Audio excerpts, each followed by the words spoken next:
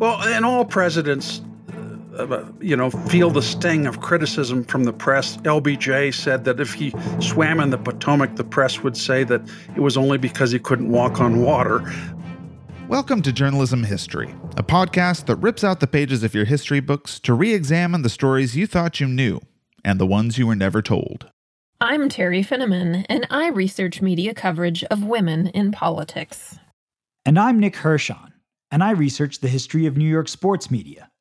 And I'm Ken Ward, and I research the journalism history of the Great Plains and Rocky Mountains. And together, we're professional media historians guiding you through our own drafts of history. Transcripts of the show are available at journalism-history.org/podcast. The contentious relationship between the administration of U.S. President Richard Nixon and journalists is well known. Major episodes such as the publication of the Pentagon Papers and later coverage of the Watergate scandal are touchstones of American journalism. But as Brigham Young University Associate Professor Dr. Dale Cressman explains in an article published in Journalism History, Nixon picked a fight with journalists and specifically television newscasters early in his presidency. Unleashing allies like Vice President Spiro Agnew on the media, Nixon sought early to pressure journalists to give his administration favorable news coverage or face consequences. As Cressman explains, one result of those efforts was a tangled relationship with the then underdog of TV news, ABC. Dale, welcome to the show. So I think the best place for us to start might be for you to lay the groundwork, sort of provide a foundation of where ABC was at this point. Nowadays, we think of ABC, NBC, CBS, Fox today too, but ABC was a very different network. It was in a different position back then. Can you sort of tell us where it was in relation to those other networks? Well, it was so weak that people sometimes jokingly refer to it as the almost broadcasting company. It had the fewest affiliates carrying the broadcast, the newscast, and it was in third place. It didn't have its own film crews until 1963. It didn't expand to color until the other networks didn't expand to 30 minutes until after the networks. And by the time it converted to color, they had a failed merger and they had real money problems. In fact, Ov Weston said when he joined ABC, he was shocked to learn that the affiliates committee was actually considering pressuring the network to drop the network newscast in favor of a syndication service. Huh. That's interesting then, and it's that it plays such a big role in the story that you have to tell here, right? So maybe explain the connection then between the network and Nixon and some of these other characters, right? How did ABC and Nixon wind up crossing paths? Well, and of course, all of the networks did, and lot has been written on the other networks, but we have some weird connections with ABC. And one of the major ones is James Hagerty, who was Eisenhower's press secretary, later went on after Kennedy became president, went on to be president of ABC News. Didn't do terribly well because he was a print guy. And so in 1963, they decided to hire Elmer Lauer, who was an executive at NBC News. And Hagerty was kicked upstairs to a vice president's connection, but he continues on having, he's almost like playing for the White House instead of ABC. So that's one connection. Another connection is ABC is running a very successful television drama series called The FBI, which it is doing with the cooperation and approval of the FBI. You also have two anchormen that one the White House loves, and that's Howard K. Smith, and the other that the White House hates, and that's Frank Reynolds. And at some point, they had to choose between Frank Reynolds and Harry Reasoner. We can get to that later. But then the last thing was ABC, longtime diplomatic correspondent John Scali goes to work for the Nixon White House.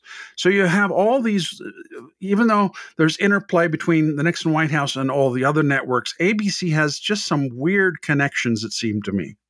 That's interesting. So then let's turn and look squarely at the Nixon administration, because I think it's really important for us to understand I mean, one of the big questions that I've long had is why Nixon and Agnew and other people in the administration were so hostile toward the news media.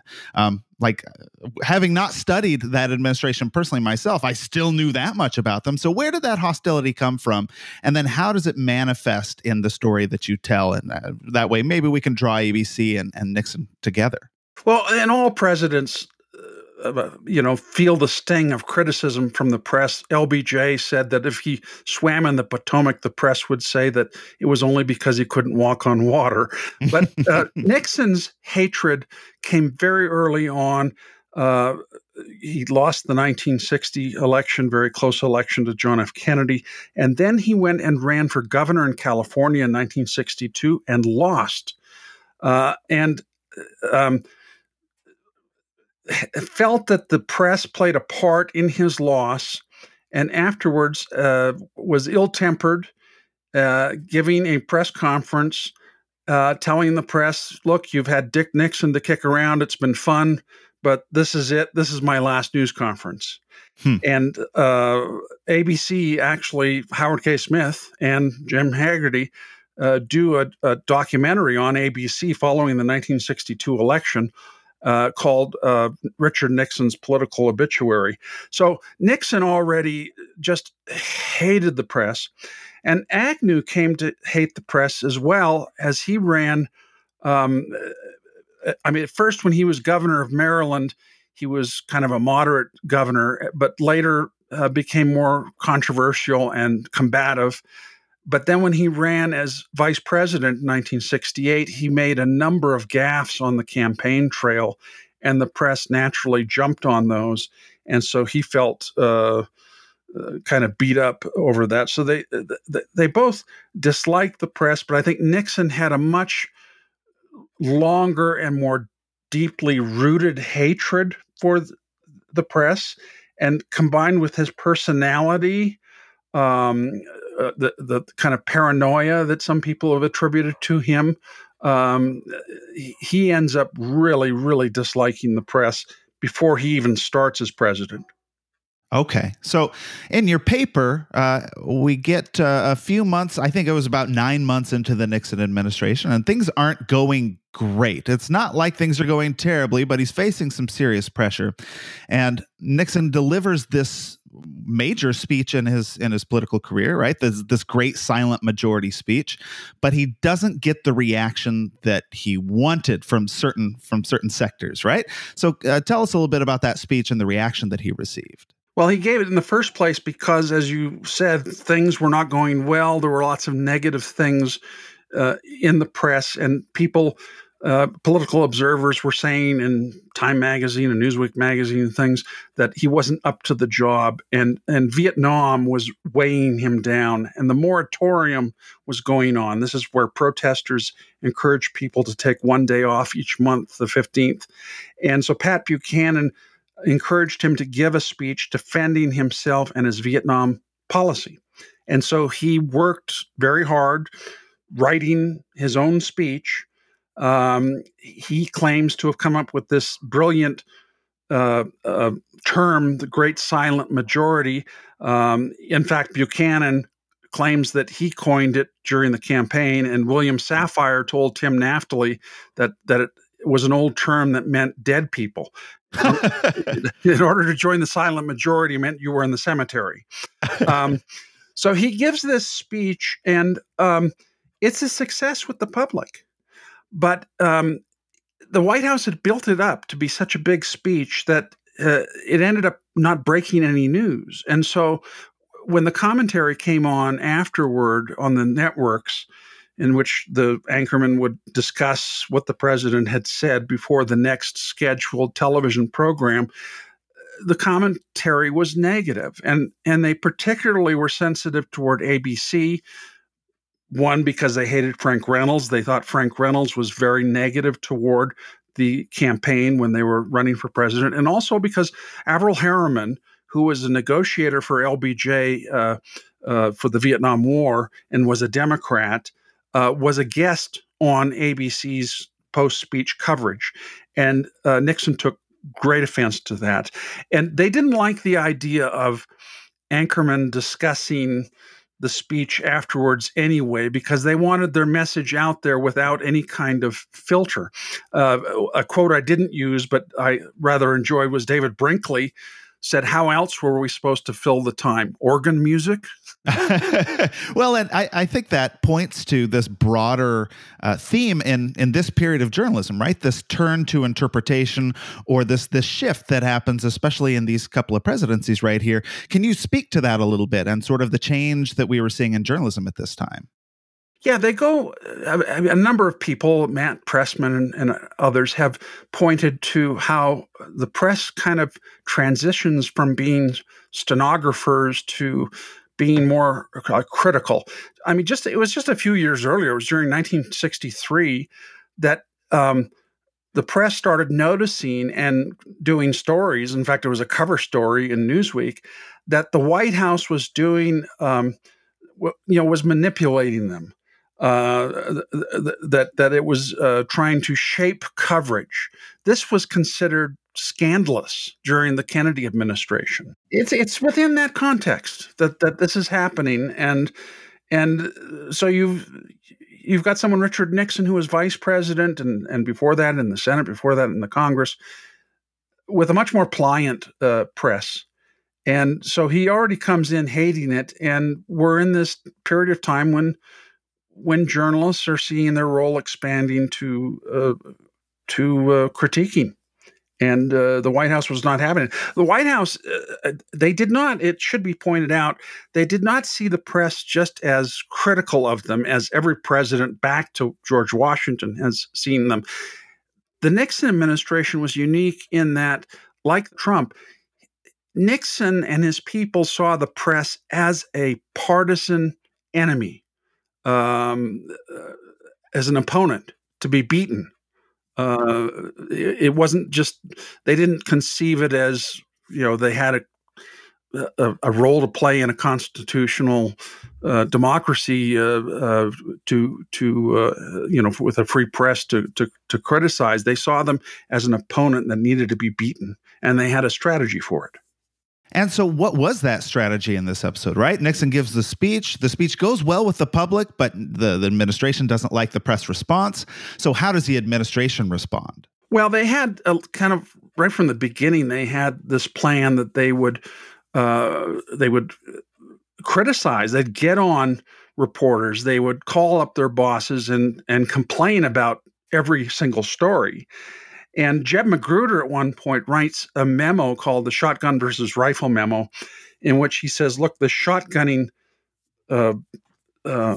process that you're doing is just not efficient. We need to do something that's more targeted. Instead of complaining about every single story, we need to do things like sic the FCC on broadcasters and threaten them with antitrust suits and things of that nature. But Nixon still wanted them to go after people, and so they did. So they had kind of a carrot and stick approach, where they would punish reporters, complain to their bosses, but also would have these behind-the-scenes meetings with network executives where they would try to get them to be more pliant. Interesting. So what was Agnew's role in all of this then? Well, after the November 3rd speech, the Great Silent Majority speech, Pat Buchanan comes up with the idea of putting Agnew out on the road to give a speech going directly at networks and making the accusation that it's this small group of people that have an outsized influence on what millions of people see. And so they scheduled a speech for him to give just a few weeks after Nixon's speech, tamer than what we hear from Trump. But what networks heard was a real threat, because back then the FCC had real teeth. And so Pat Buchanan wrote the speech. At the time, it was the White House said this was all Agnew's doing, but Buchanan wrote it. Nixon approved it, and they went and invited themselves to a regional GOP convention in Des Moines, and then they let the networks know that they were going to have this critical speech. a speech critical of the networks. The networks did not have anyone in Des Moines for this. It was a complete surprise. There was a PBS station with a black and white feed. And when the networks were notified, ABC was the first one. There's some dispute over this, but to me, it looks like ABC was the first to make the decision to cover it. And ultimately, all three networks preempted their West Coast feeds of their newscast to give live coverage to Agnew's speech. And Agnew said, look, I don't even know if my word will reach anyone because the networks get the final say on this. But indeed, the networks covered it live, and it was big news the next day in the New York Times. It was above the fold. And Agnew encouraged people to write letters and telegrams to the networks to complain. And they do. Thousands of people do this. And Haggerty, for ABC, very helpfully gives this information to the White House to let them know how things are going over. And Agnew, it must be said, he wasn't a particularly valued member of the team. Nixon didn't really trust him that much, but conservatives loved him. And by criticizing the media, it gave him increased relevance. He fed off of this. And so he continued giving speeches. And then he went after the print media, and he kind of went on this long war against the media that conservatives ate up. And at a certain point, the White House was even saying, let's cut back on this. Let's not, let's save some of this for when we need it, for when the elections come. Uh-huh. But it did give him increased relevance. Well, and so in the paper, you note other people use this term as well, but you sort of call this approach Agnewism, right? Can you clarify, like, are there particular traits of Agnewism that we might look for in other political realms? How could we boil what he was doing down? Well, it was vilifying the press and television.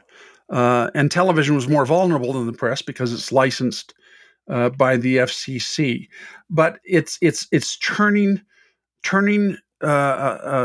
reporters into political enemies, treating them as though they were partisans. And this is the part that I think we can see in today's environment. Although the media environments are entirely different, we've not since then seen a president treat reporters or broadcasters as a political opponent. And I think that's what Marvin Kalb was referring to when he termed it Agnewism. Okay, I understand. So how does the story progress for folks like Reynolds and Smith at ABC? How does this relationship with the Nixon administration and these attacks by the Nixon administration on broadcasters like ABC, how does that play out? Well, we have to remember back then, they did commentary at the end of the newscast, something we don't see now. And the White House loved Howard K. Smith's commentaries because he was supportive of them. In fact, he was friendly with Nixon, would visit Nixon at the White House, and would be invited with his wife to dinner at the White House and so forth. On the other hand, Frank Reynolds, they hated his commentary and complained about it constantly. Well, in 1970, ABC comes across an opportunity to hire Harry Reasoner, who was on 60 Minutes, which was still a news show at CBS. But Harry Reasoner had not negotiated a contract to his liking at CBS. ABC gets an opportunity to hire him, and now they're faced with, what do we do? Who do we got to use Reasoner? Do we take Frank Reynolds off, or do we take Howard K. Smith off? And the official story was that Howard K. Smith was more unique and that Frank Reynolds and Harry Reasoner were kind of interchangeable. And so they pulled Frank Reynolds. Now, Reynolds believes this is because of the White House's pressure, political pressure. Elmer Lauer, the president of ABC News when he was alive, and Bill Sheehan both told me there was no political pressure. this was done strictly based on research, on audience research that they did it. But Reynolds believed right to the end of his life that it was political. And there's a telling incident that I got into that kind of lends credence to it, that even if Elmer Lauer, who was president of ABC News, and Bill Sheehan, the vice president of ABC News, who was directly over the newscast, even if they didn't feel political pressure, it's quite possible that those above Goldenson, the head of the network, and Haggerty did. And there's this incident in which Reynolds does commentary on J. Edgar Hoover. Remember, J. Edgar Hoover has approved ABC's showing of this television drama, The FBI. Mm-hmm. Well, Reynolds does commentary on an interview that J. Edgar Hoover gave to the Washington Post about a book written by former Attorney General Ramsey Clark. He says Clark was the worst Attorney General that he had ever served with, even worse than Bobby Kennedy. And we know that Hoover hated Bobby Kennedy. Well, Reynolds says Hoover just doesn't like criticism, and he calls him an untouchable, and says that even if Eliot Ness, had he found Hoover's bathtub full of gin, wouldn't have pulled the plug. And that ticks off Hoover because Ness was a rival during Prohibition. Hoover and Ness were rivals. So Hoover calls up ABC and says, "That's it, no more FBI on the series. We're pulling our approval, our cooperation. You can't have that series anymore." And according to FBI documents, Marty Pompadour calls them up and says, "Look, we agree with you. Reynolds is vicious. We've had problems with him. We're going to get rid of him. Don't worry about it."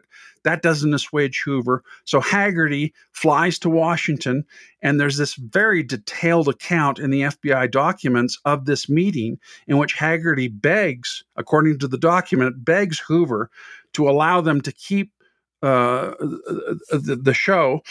Haggerty claims he's still kind of running ABC News, which I wish I had known that when Elmer Lauer was still alive, because that would have come as news to Elmer Lauer.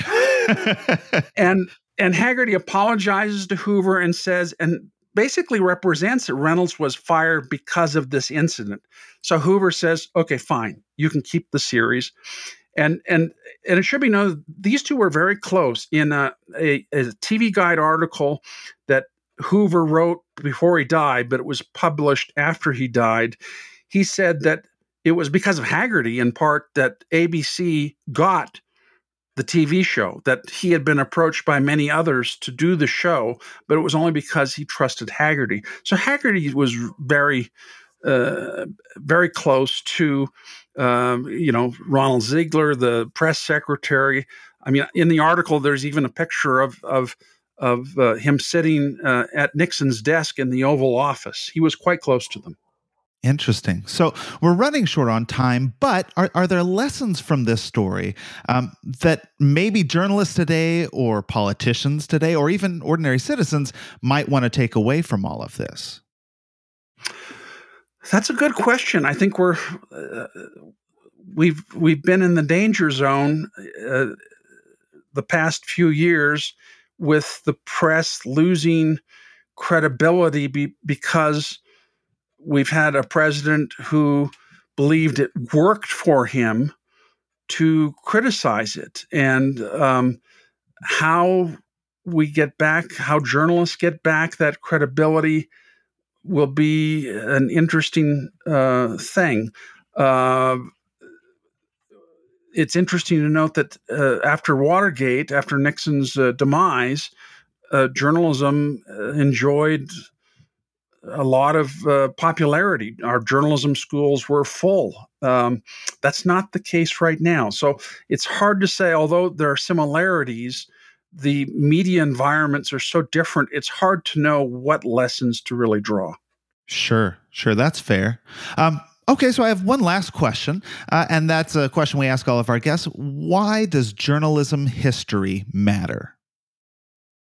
Well, Boy, that's a good one. That's a 30-minute conversation. That's right. Yeah, journalism history, because, for example, the students that we're teaching now, they have no idea how important the press has been, how important broadcast journalism has been to our democracy. All they know is what they're seeing, people's opinions of it in social media. And although, we've, as many people have documented in the journal, we've had partisan presses before and so forth. At least it was recognized that a free press was something that was important for a democracy. And I don't know that our students really get that in the current environment. Interesting. Well, we'll leave it there. Dale, I've really appreciated and enjoyed our conversation today. Thanks for being on the show. Thanks for having me. That's all the time we have for today. Thanks for tuning in, and be sure to subscribe to our podcast. You can also follow us on Twitter at JHistoryJournal. That's all one word. Until next time, I'm your host, Ken Ward, signing off with the words of Edward R. Murrow. Good night and good luck.